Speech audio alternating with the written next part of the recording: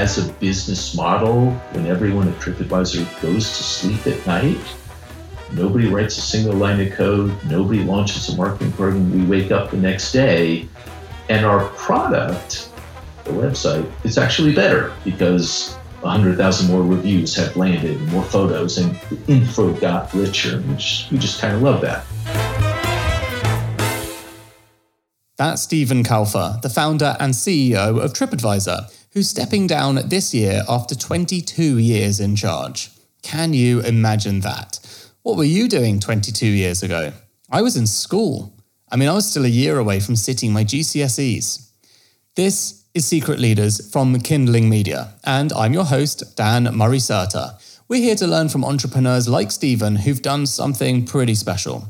In this case, I was desperate to find out how you spend so long leading a company, particularly an internet business like Tripadvisor.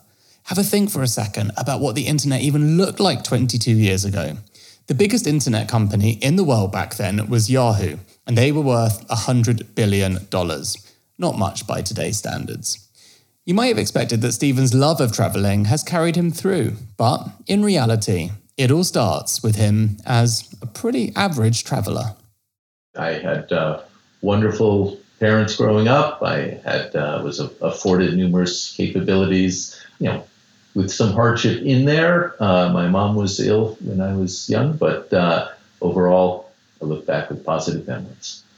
I was actually born, and this surprises a lot of people, in Hollywood, California, and lived in the greater Los Angeles area until I was 18, moved to the East Coast of the U.S. for college, and have been in Boston ever since. Doesn't sound like a lot of travel, actually. Not really what I would expect. So talk to me a little bit about that. Were you staying put in all these places at the time, or? I'd say it's more circumstance. In college, I'd actually taken a semester off from school for the purpose of traveling. School was fine, but I didn't see any reason why I couldn't interrupt it, and went with a buddy, and we traveled to, a gazillion countries, and mostly in Europe, touched Africa a little bit, got to Berlin when the wall was still up, had an adventure, and I dare say in my current role, I've had the opportunity to visit a lot of amazing places around the world. I think it was the New York Times that actually wrote a small profile piece with the title being Tripadvisor founded by an average traveler. And it was, picking up on a line I had said during the interview that, hey, I wasn't a real avid traveler. I hadn't grown up touring the world. It wasn't always on my bucket list to go to 10 more countries. I love a week vacation, 2 weeks. I love a long weekend. I like to go places, but it really wasn't in my blood, or it wasn't the family pastime to go travel, see new places. I was in the software development tool space, starting a business after college. And then, who doesn't like to travel? But it wasn't a driving force when I was switching jobs and thinking about the next thing to do. When you were traveling back then, give us a decade. When are we talking? Or what was the travel experience typically like back then? Well, you wandered around, and at the time you got what was called a Eurail pass for a month that would give you free train rides anywhere on the continent. That was great. And we just went hey, where do we want to go tomorrow? And we'd wake up, take a train there, and away we go.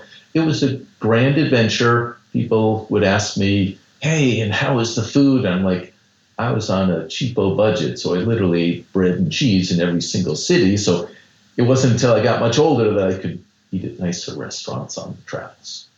Okay, so you're 18, you've gotten this experience, you come back to America, university? So actually, I'd started university, did a year, then took a semester off, kind of in between, came back, finished up my degree, and then I was off okay, what's next? And so many of my classmates were off getting their programming jobs because I was a computer science major. And it so happens I figured out something that would allow me to program because I liked it, but didn't involve going to work for a big company. And what was that? I actually started a company with a sort of out of the senior thesis type project. To be clear, it wasn't really a senior thesis. I wasn't willing to work that hard, programming was fun. And so what we ended up building were some software development tools, which just means this is what other professional programmers would use. This concept that we had, it was interpreter, debugger, other fun stuff. If you're a computer science geek, in fact, we turned it into a company and we started selling those productivity tools in the marketplace. It turned into a company that at its peak, I think, had 150 people or so. We sold the software globally. I ran engineering for most of it. A hell of a learning experience. And so, hell of a learning experience. Was that company successful? Did it have an exit? Did it fail? The company was successful, grew many years, won awards. We did a lot right. And all the stuff that we did completely wrong was hidden by the success we had had. So it was a beautiful $20 million in revenue. We were profitable. Then the market changed and we kind of thought, well, we knew what was going to happen. We had a business to run, and we just didn't pay very close attention to what was going on around us. And in a super classic manner, the market moved left. We kept going straight. Our sales plateaued. Our sales went down. We hurried to try to reinvent some new products. Didn't have enough time to do it. Layoff round one, layoff round two. And the company was sold for, it didn't go bankrupt. It was sold for, a very small amount to another company that could absorb us. And I stuck around for a year to just help with the transition. But those stock options ended up being the proverbial wallpaper. It was a great experience, not financially rewarding. And how old were you learning these lessons? Well, so that was, the company formed when I was 22, I guess, and was with it, call it from 1985 until 1998. Okay, so a serious stint.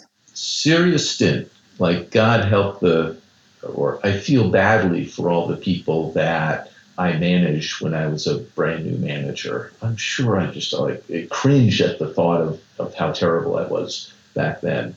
But as you grow, you learn by trial and error, and that's really unfortunate when it comes to the people you're working with. You make some good business decisions, and you really mess up a whole bunch of others.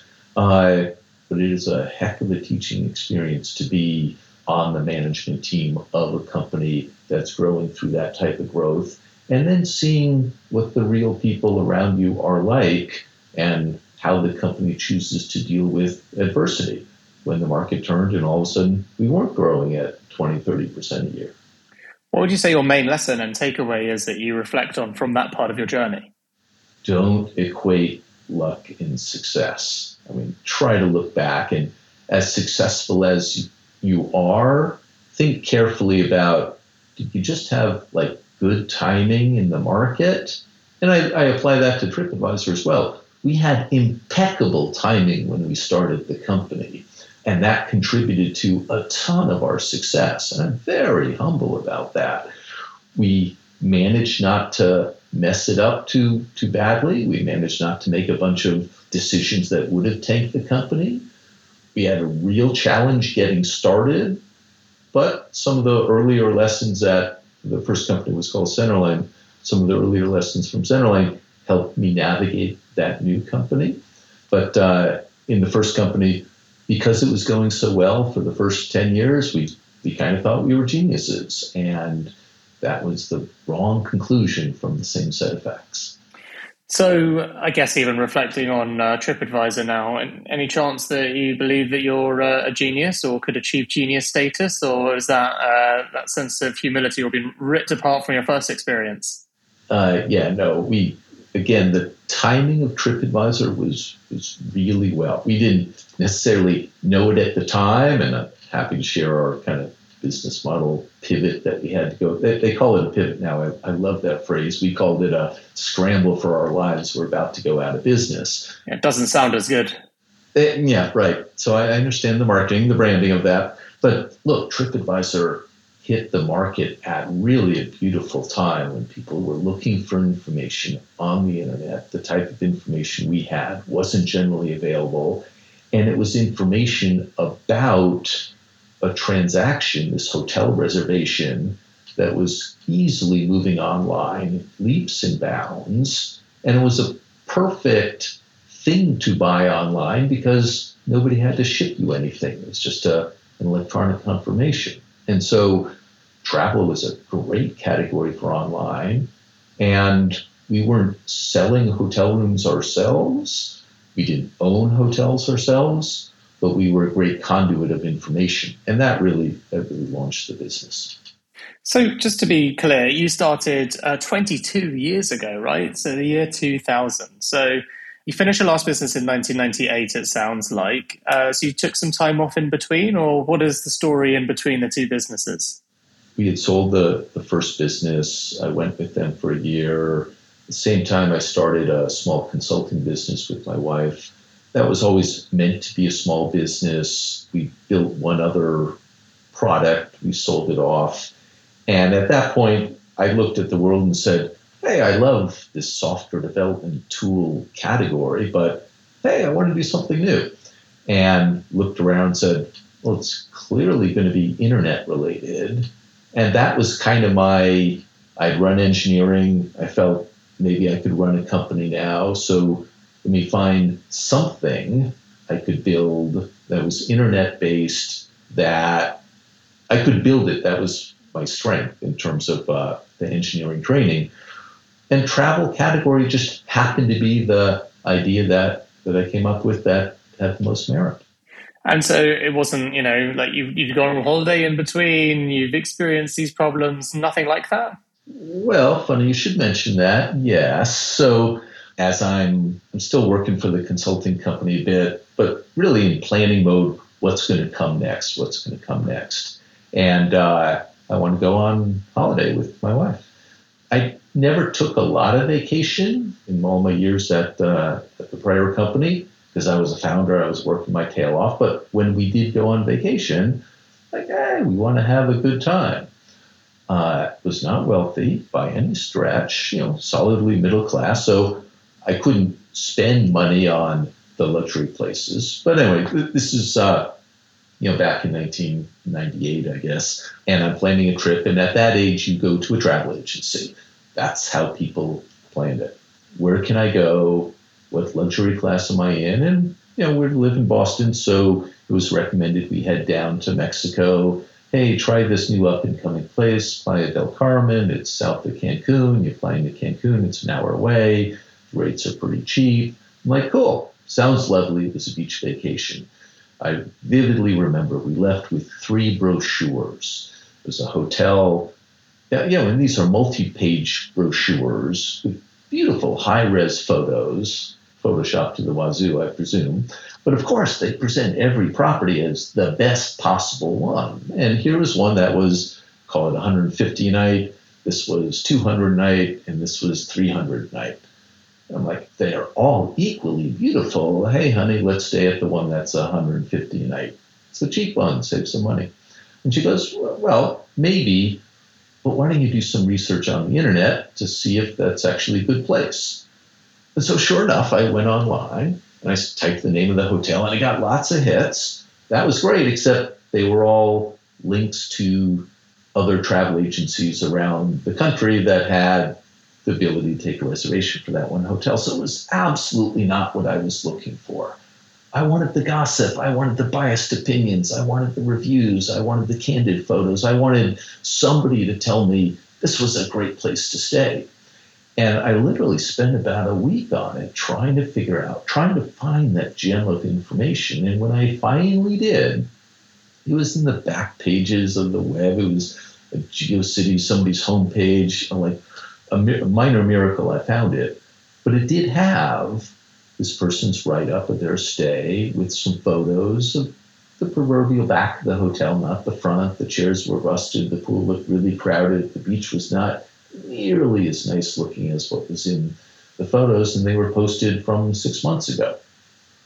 That told me everything I wanted to know. I did not want to stay at that place. We upgraded ourselves, got back to the travel agency, said, hey, we'll take the mid-range. We went, had a great time. And on the way home, my wife said, she was the one that went to business school, not me. And she said, the research you did changed a rather expensive purchase that we made. Maybe for your next adventure, you want to start a website that would help people make those decisions. And I distinctly remember saying, pause, nah, that'll never work. And a year later, joke was on me because that was the best idea we had along the way. And so a couple of buddies started up the company with kind of that as the premise, help people find the good, the bad, and everything in between on where to go and where to stay on vacation. And talk to me about timing, because you mentioned it's 2000. You mentioned timing has been very fortuitous this time round in your journey. But, 2000 is an interesting time in internet culture and history. So talk to us a little bit about why you think that's been a positive for you. Yeah, so the dot-com boom had just gone kaboom, and it was now a bust. Big, highly funded companies were just going under. And so we decided to start our company as a B2B company. We were going to think of it as a travel search engine, and we would license our results to the Expedia and Travelocity and Yahoo Travel and all those folks. It wasn't going to be a multi-billion-dollar public company. It was going to be a smaller technical play, but still very successful, providing tons of great information. But we wouldn't be the C side of the B2C equation.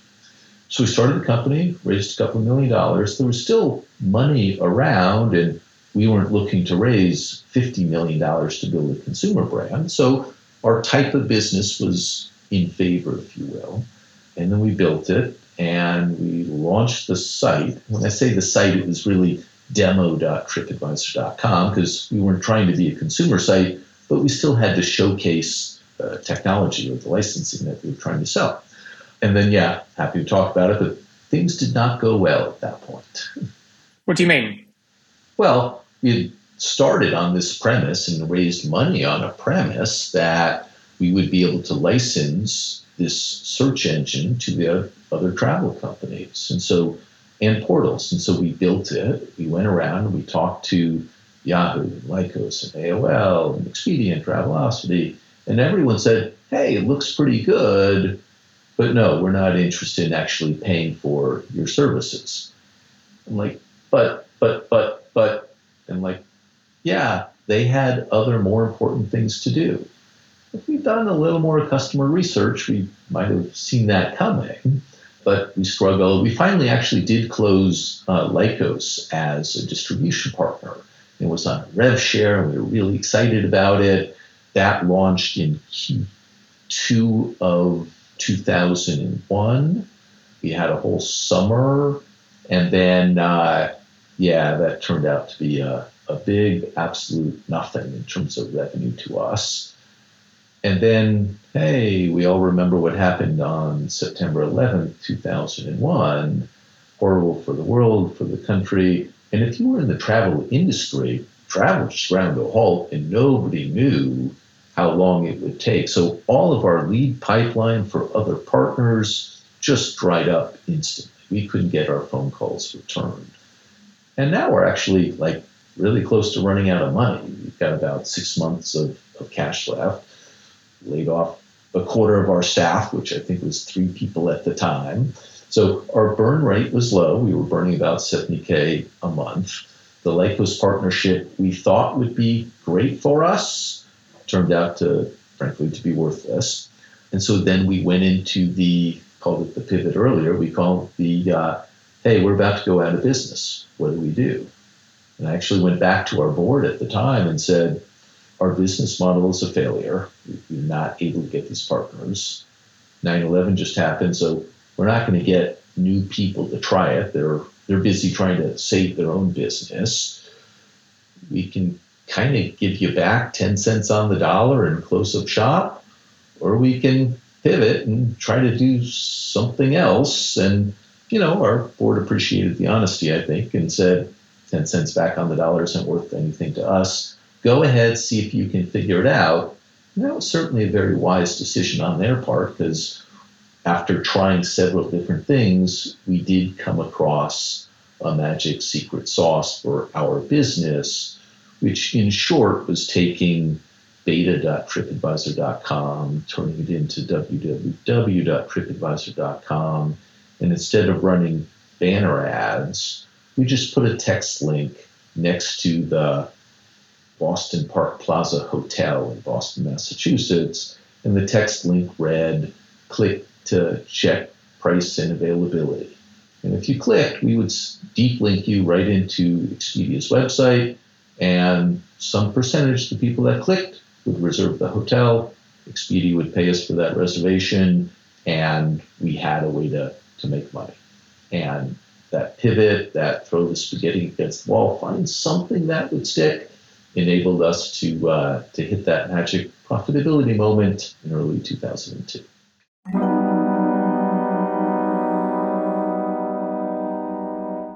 If you're trying to grow your startup and you're dealing with companies outside of the UK, you're probably going to need ISO 27001 at some point. It's not the sexiest acronym, but it's basically the global standard for proving your security practices are up to scratch, like how you handle customer data. The same goes with SOC 2. You're going to need it if you're a SaaS company. But achieving these security frameworks can be very tedious and very costly. This is where our partner, Vanta, comes in. Vanta automates up to 90% of the work for certifications like ISO 27001, SOC 2, GDPR, HIPAA, and more, getting you audit ready in weeks instead of months, and saving you up to 85% of the cost. And as a special offer, our listeners get 20% off Vanta. Just head to vanta.com/secretleaders. That's VANTA.com/secretleaders for 20% off. There's a link in the description.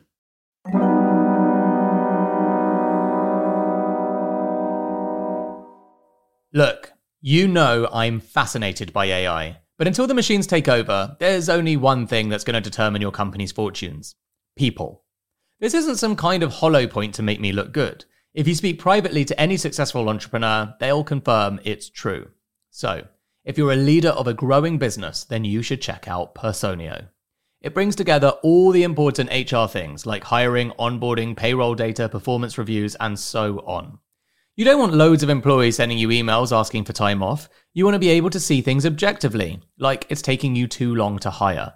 You want to do performance reviews well, having clear goals for people that are logged in a centralized system.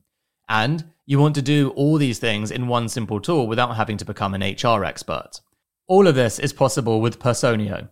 Check it out at personio.com/secretleaders. That's personio.com/secretleaders. There's a link in the show notes. So sorry, just to be clear, you hit profitability in 2002. Right. So in September of 2001, we're like, holy crap, our industry's crumbling. In October, we're trying different things on the website. In December 2001, we had our first paying customer. And in March, we were profitable. Again, it was $70,000 a month. So we didn't have a lot of burn to cover. In total, TripAdvisor, for the billions it's worth now, we raised a grand total of $4.2 million in funding. That was literally going to be my next question, which is to give you listeners some context, just high level, quickly. So you raised $4.2 million. You exited for what? So in 2004, on the back of some incredible growth years, more traffic, more clients, and we were this marketplace. And by golly, all these travelers were coming, writing reviews and writing more reviews. So we had this amazing flywheel at the time where some folks out there recognized if you were early in this stage, like the early folks in eBay doing auctions, it was impossible for anyone else to catch up to them. TripAdvisor with reviews and travel reviews. So we had expanded globally. We were doing multiple languages, and we were collecting more and more reviews because you want to write a review where people are going to read it. You want to read a review where there's the most reviews. So it's this great network effect. I love sharing the snippet that as a business model, when everyone at TripAdvisor goes to sleep at night, nobody writes a single line of code. Nobody launches a marketing program. We wake up the next day And our product, the website, is actually better because 100,000 more reviews have landed, more photos, and the info got richer, which we just kind of love that. Anyway, to your question, in 2004, we sold for, all in over about 200 million in cash, which was life-changing events for all of us. And then we became part of Interactive Corporations, which is kind of a holding company, became part of them. And then in 2005, we were spun out as part of Expedia Inc., the travel company that has a lot of different travel brands. And until 2011, Tripadvisor was one of them. And then we were getting to be of decent size, Tripadvisor standalone. And so Expedia Inc. was this amalgamation of transaction companies. They were Hotels.com and Hotwire and Expedia. They book your airfare, they book your hotel. And this fast-growing media company, Tripadvisor, we sold advertising, we sold click-offs. We didn't sell you the reservation, we just helped you find it. And so Expedia Inc. board said, hey, let's split the two. Each will find their own set of shareholders. And so technically our shares were dividended out to all Expedia shareholders. We went on a little bit of a roadshow. And in late 2011, Tripadvisor became independently traded under the symbol TRIP. And yeah, I managed to make it through all those transitions, still enjoying my job almost every day of it, 22 years later. It's quite amazing, though. I mean, I've interviewed, I guess, almost 200 people now. I don't think I've actually interviewed one person who has been the founder and CEO for 22 years through so many mergers, acquisitions, exits, sale opportunities, different owners, different shareholders, each one presumably with like really different experiences. Wait a minute, you can't leave the pandemic out of that one, right? Nothing like the journey of seeing a company, very profitable company for so many years. We were literally profitable every quarter since early 2002, go and see in a single month essentially a 90% revenue drop in our core business. Like, ooh, wow. And you just didn't know how long it was going to last. And yeah, that's crisis management quickly on the job. Hadn't learned that one before. And then we had faith that travel would come back.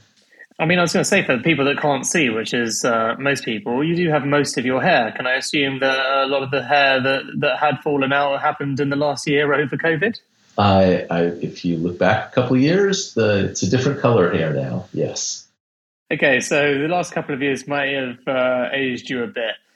I mean, I do have a lot of questions, but I'm trying to be selective. So let me ask you instead.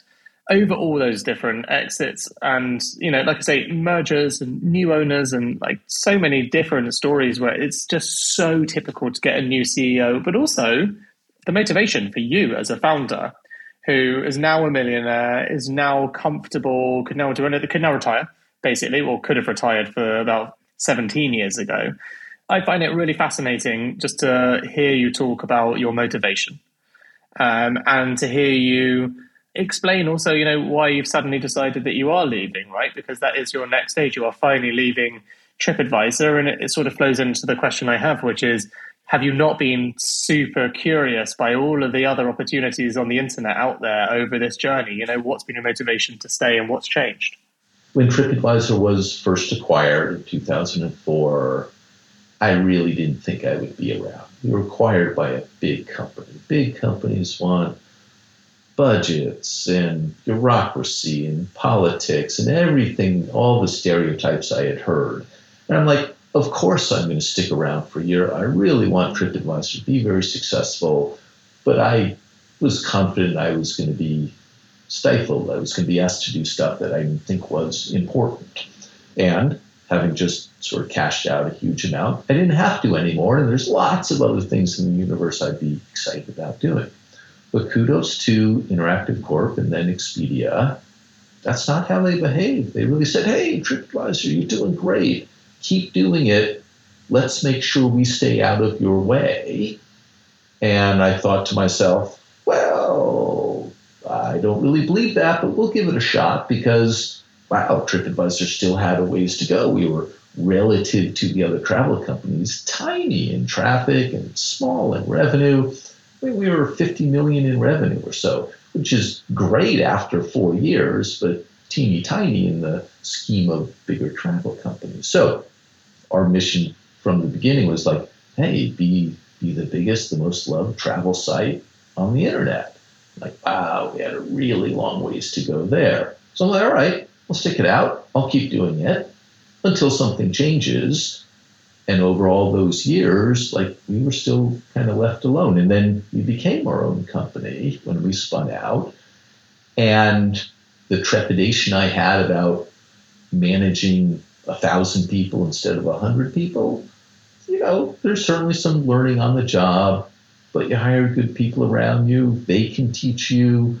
I didn't go to business school. I couldn't pretend I was the CFO, so I did my best to hire somebody that knew that role really well. Again, surrounding myself as best I could with people that would be as excited about the potential for TripAdvisor as I was, wanting to grow it as much. And my God, who in the world didn't want to have TripAdvisor available to them, great information in their language, covering the places they went. So kind of sky's the limit, and it worked really well. I always said, hey, as soon as the job gets boring, I'm going to do a nice transition to somewhere else. As soon as the job gets suffocating, I'm going to go do something else. As soon as the board doesn't want me running it, fine, don't worry about my feelings. Lots of other stuff to do if you think you can find somebody else. COVID came along, so I wasn't even thinking about anything at that point. Absolutely have to get the company through it. But as we came out of COVID, and that was a lot of work, I thought, look, if I am going to dabble in some other idea, some other interesting, I'll be turning 60 next year. I better get on with it. And I never like to look back and say, oh, but if I only did X. And I kind of felt like, A, it's great for TripAdvisor to have some new blood at the helm, and B, yeah, I wanted to go scratch that itch. I want to go try something else. And it's a fantastic job for whoever gets it next. But after 22 years, no one could deny that I get a shot at doing something else as well. So many questions. I will try and behave and keep them one by one. It's sort of the thing, right? Founders often deal with that a lot, which is like you're so attached to your identity. And you don't often talk to people that have been there for 22 years. It's such a major part of your life. It is, absolutely. I think about it in the morning when I get up. This morning, like every morning, I open up my email. There's an automated report. What was the revenue like yesterday? I don't have any influence on that, but it's just ingrained in my habit to look at it. So I live and breathe it, but I would candidly say that my identity is not tied up in it.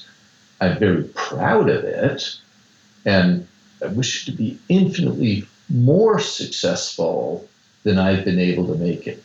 I think the next chapter is the promise. I'm disappointed in a sense that I'm not part of the next chapter, but I think somebody else will be able to do a better job getting it to that next chapter than me. And I'll be the biggest cheerleader from the side and engage in something else. If I don't find something else, it may be the guitar in the background here or scuba diving. I love scuba diving. I'm very comfortable that the company will do great things, even better things than with me there. So, do you have a plan? I do not. A very frequent question.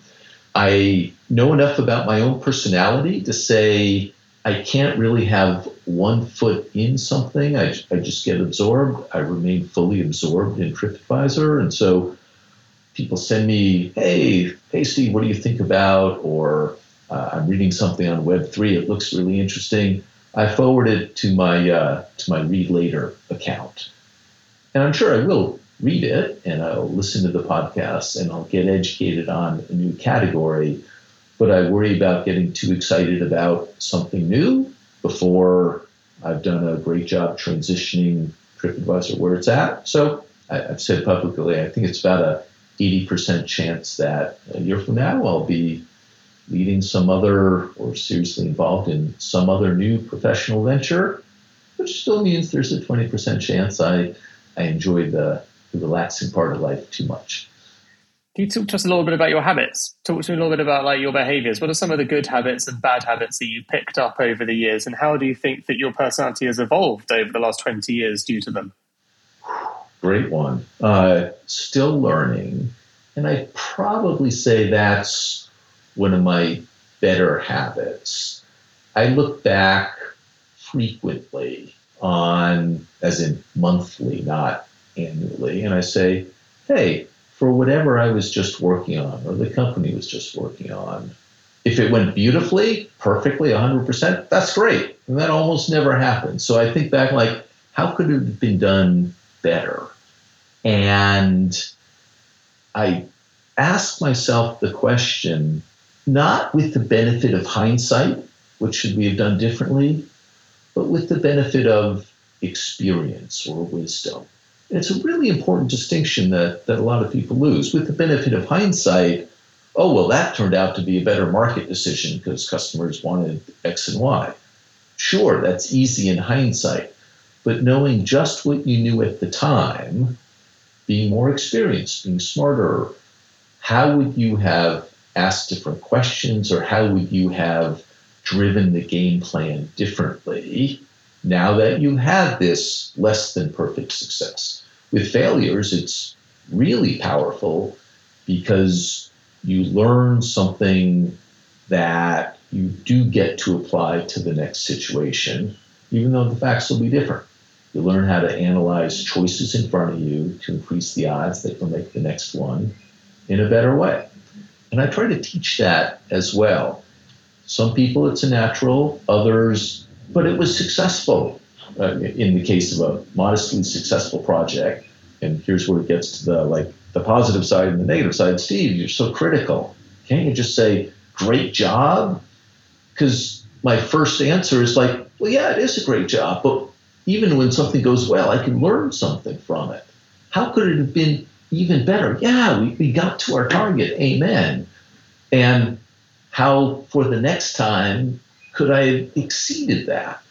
And that's a very legitimate criticism of my management style, is I don't celebrate the small wins and the bigger wins as actively and as frequently as I should.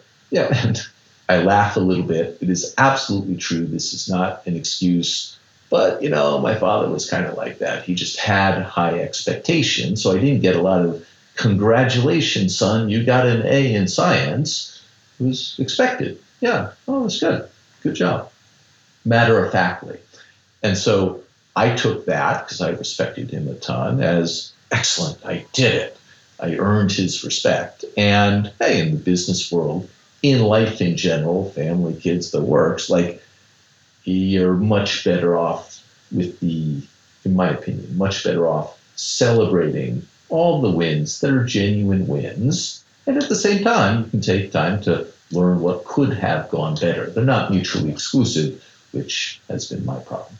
Love that answer. Again, leads to more questions. What is this? If that's your attitude and that's how you grow up and it's embedded in your behaviors, how do you know when you've hit a real win? What was a real win to you? Were you actually able, after all of this, when you had your first exit and other exits after it, were you able to really take stock and say, well done, Steve, I'm proud of myself, I've done a great job here? Oh, sure. And I speak for the company. We bought a number of companies over the years, and some have gone quite well. Others really haven't. Sometimes they blow up really quickly. Other times kind of they peter out. But the ones that have gone well, hey, they changed the course of the business. And I absolutely celebrate the risk we took, recognize that it could have gone better, but say, hey, look at this pie chart.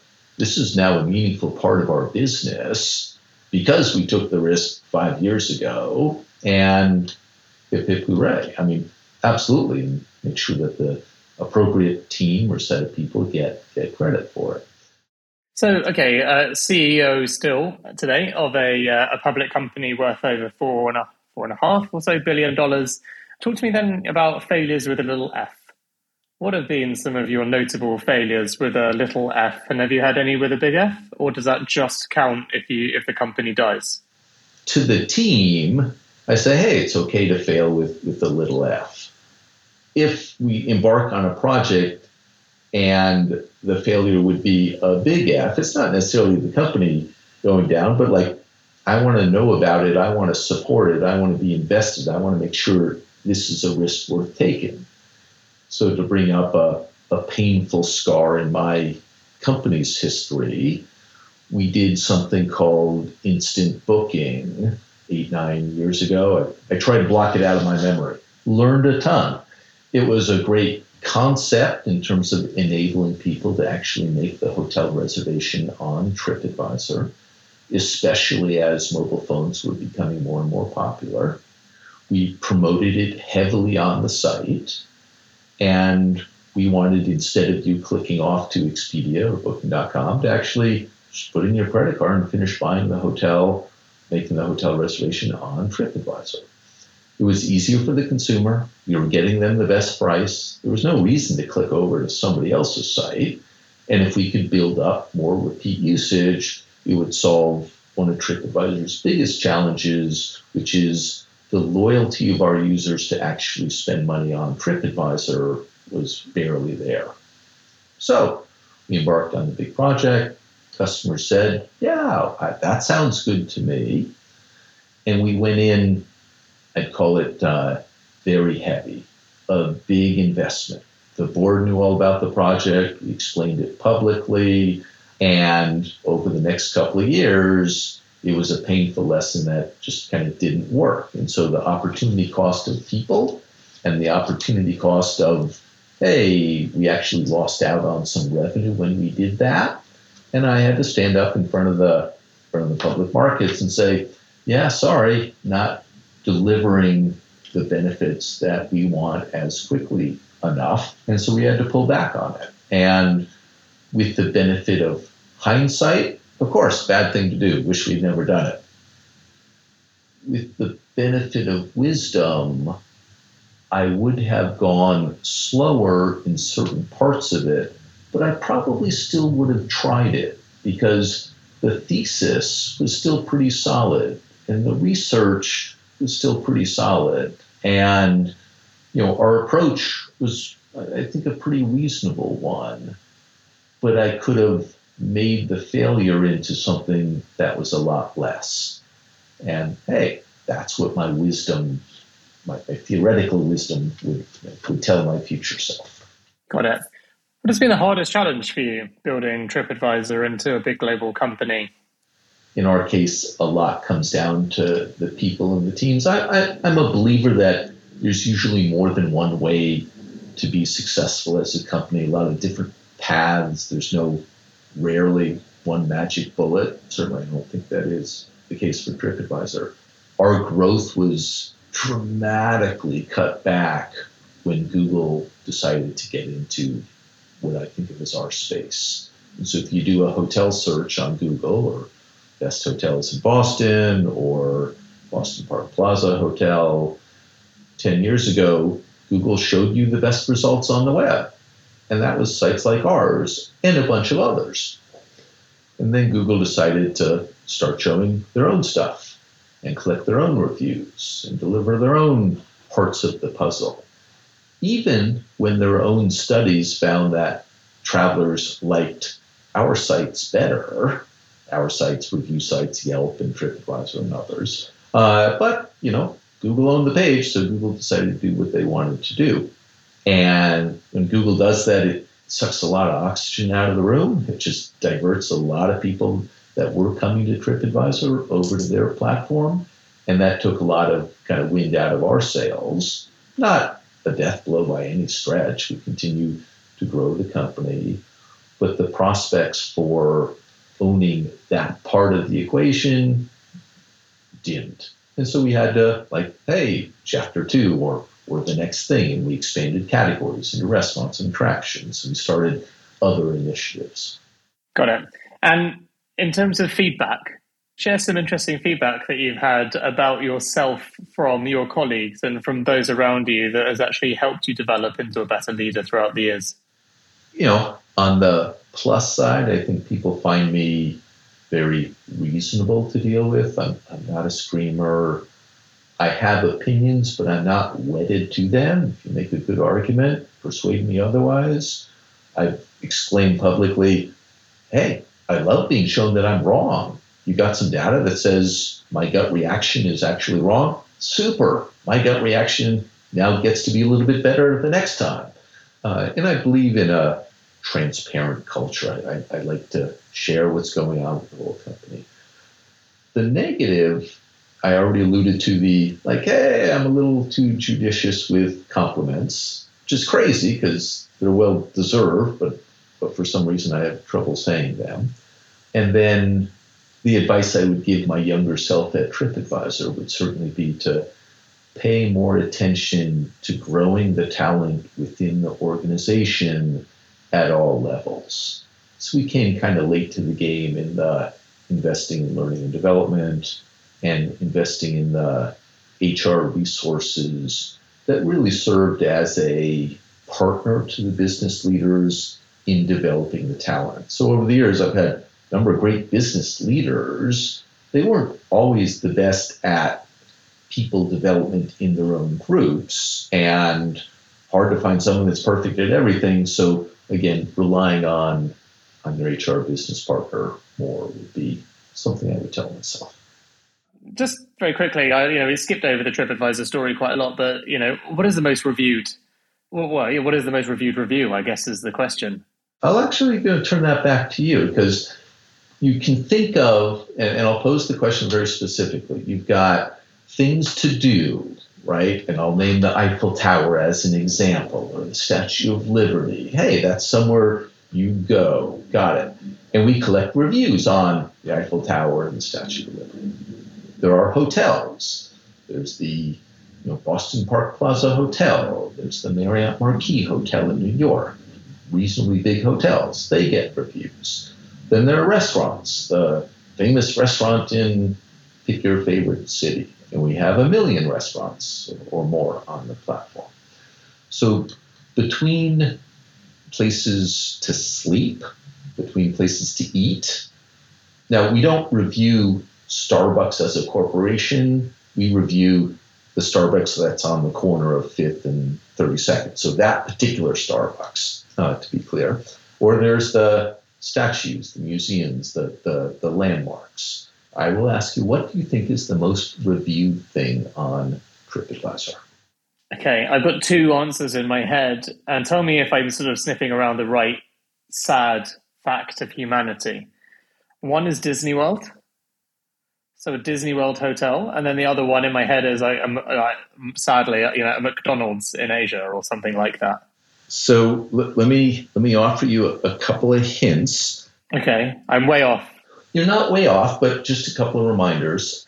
The audience on TripAdvisor is very global. We have more people that live outside of the U.S. that visit a TripAdvisor site than there are Americans. Pre-pandemic, it was about 400 million, 450 million unique users every month. The other point is, people leave reviews after they've been there. So you have to think about, the McDonald's in Asia, could that really have as many visitors as a Disney World? So Disney World is popular, but no, you're not there. Okay, is it something in California? Let's start there. No, and here's where I'll hint, hey, where do most of the people in the world live? Now, mind you, we don't have a big audience in China, but a lot of people have to be able to get to this hotel, attraction, or restaurant. So California is pretty far from a lot of parts of the world. That's my last clue. You get one more guess. Jesus Christ. I don't feel like that made it easier. No, hold on. In Europe. One last clue. In Europe. Yeah, I was going to say, let's do one last clue. Is it in Europe? Okay, great. God, you're now making me want to say Heathrow Airport or something terribly terribly dry, but I'm hoping people don't bother reviewing Heathrow Airport. Like, you've left me thinking it has to be, yeah, the Louvre / Eiffel Tower, I would say, or Buckingham Palace. So yeah, you're getting a little closer to keep our audience in less suspense. That geographical hint was pretty important because it needs to be something that everyone can get to. And Sagrada Familia in Barcelona is super famous, easy to get to for most of Europe. And as of this very moment, we have 164,367 reviews on Sagrada Familia. Last I checked, I believe the Colosseum was number 2. And then I think Eiffel Tower was number 3, if I recall. These things change. They're all actually pretty close. No one has ever guessed that correctly. I refuse to believe that anyone has ever guessed that over the Eiffel Tower. As amazing as Sagrada Familia is, there's no chance. Without many more hints than I gave you, you are correct. Nobody has guessed it. Yeah, okay, good. Make me feel a little bit better. You can see that my ego really got in the way with that response. No, good guesses. Defensive. Okay, let's talk, if you don't mind, let's talk about money.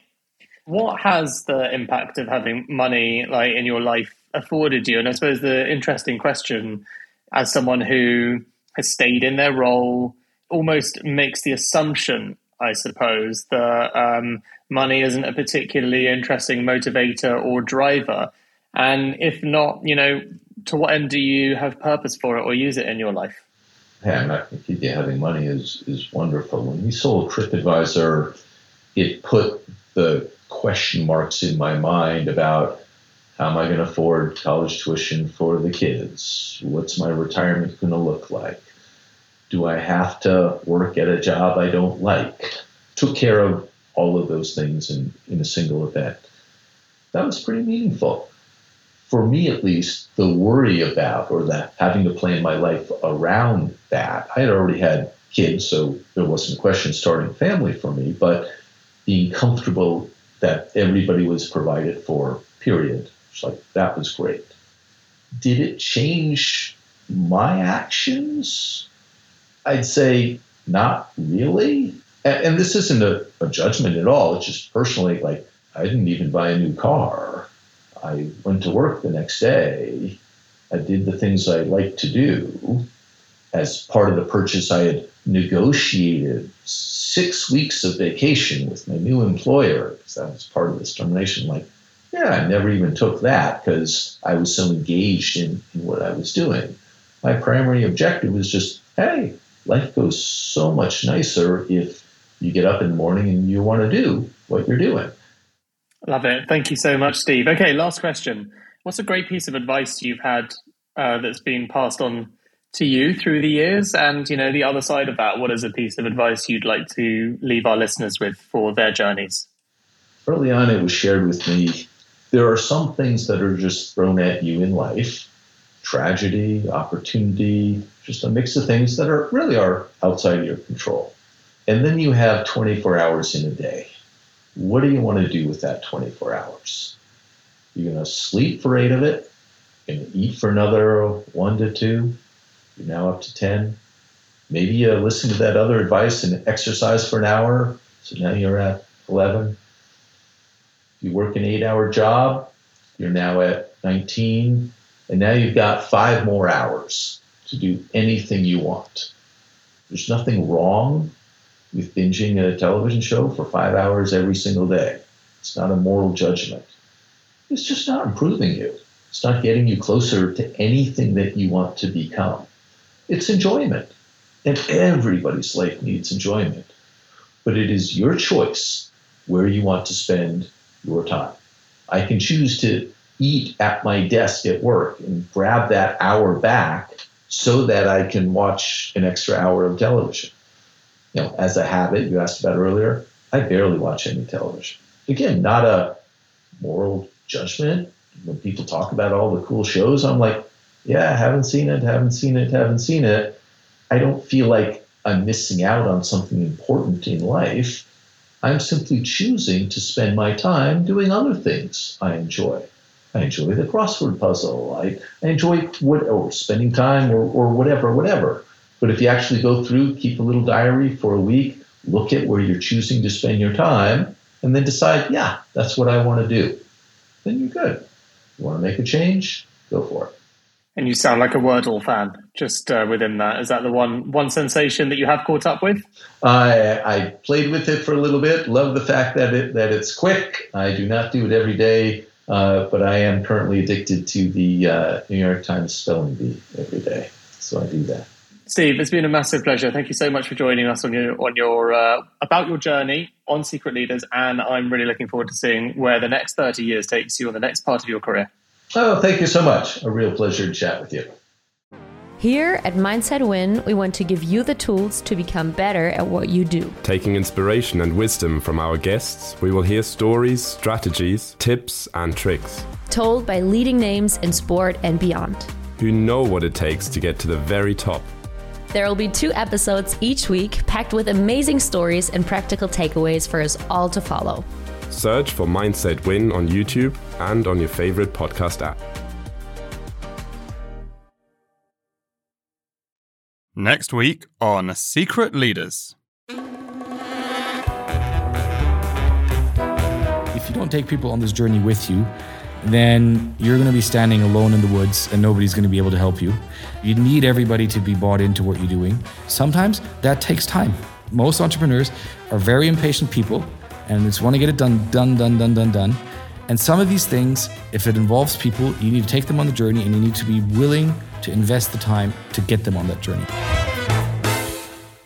That was Max Rafaga, the founder and CEO of Finimize, a financial media startup, a bit like Morning Brew, which educates more of the masses about all things financial, like investing. Max is now the youngest FTSE 100 exec after Finimize was recently bought.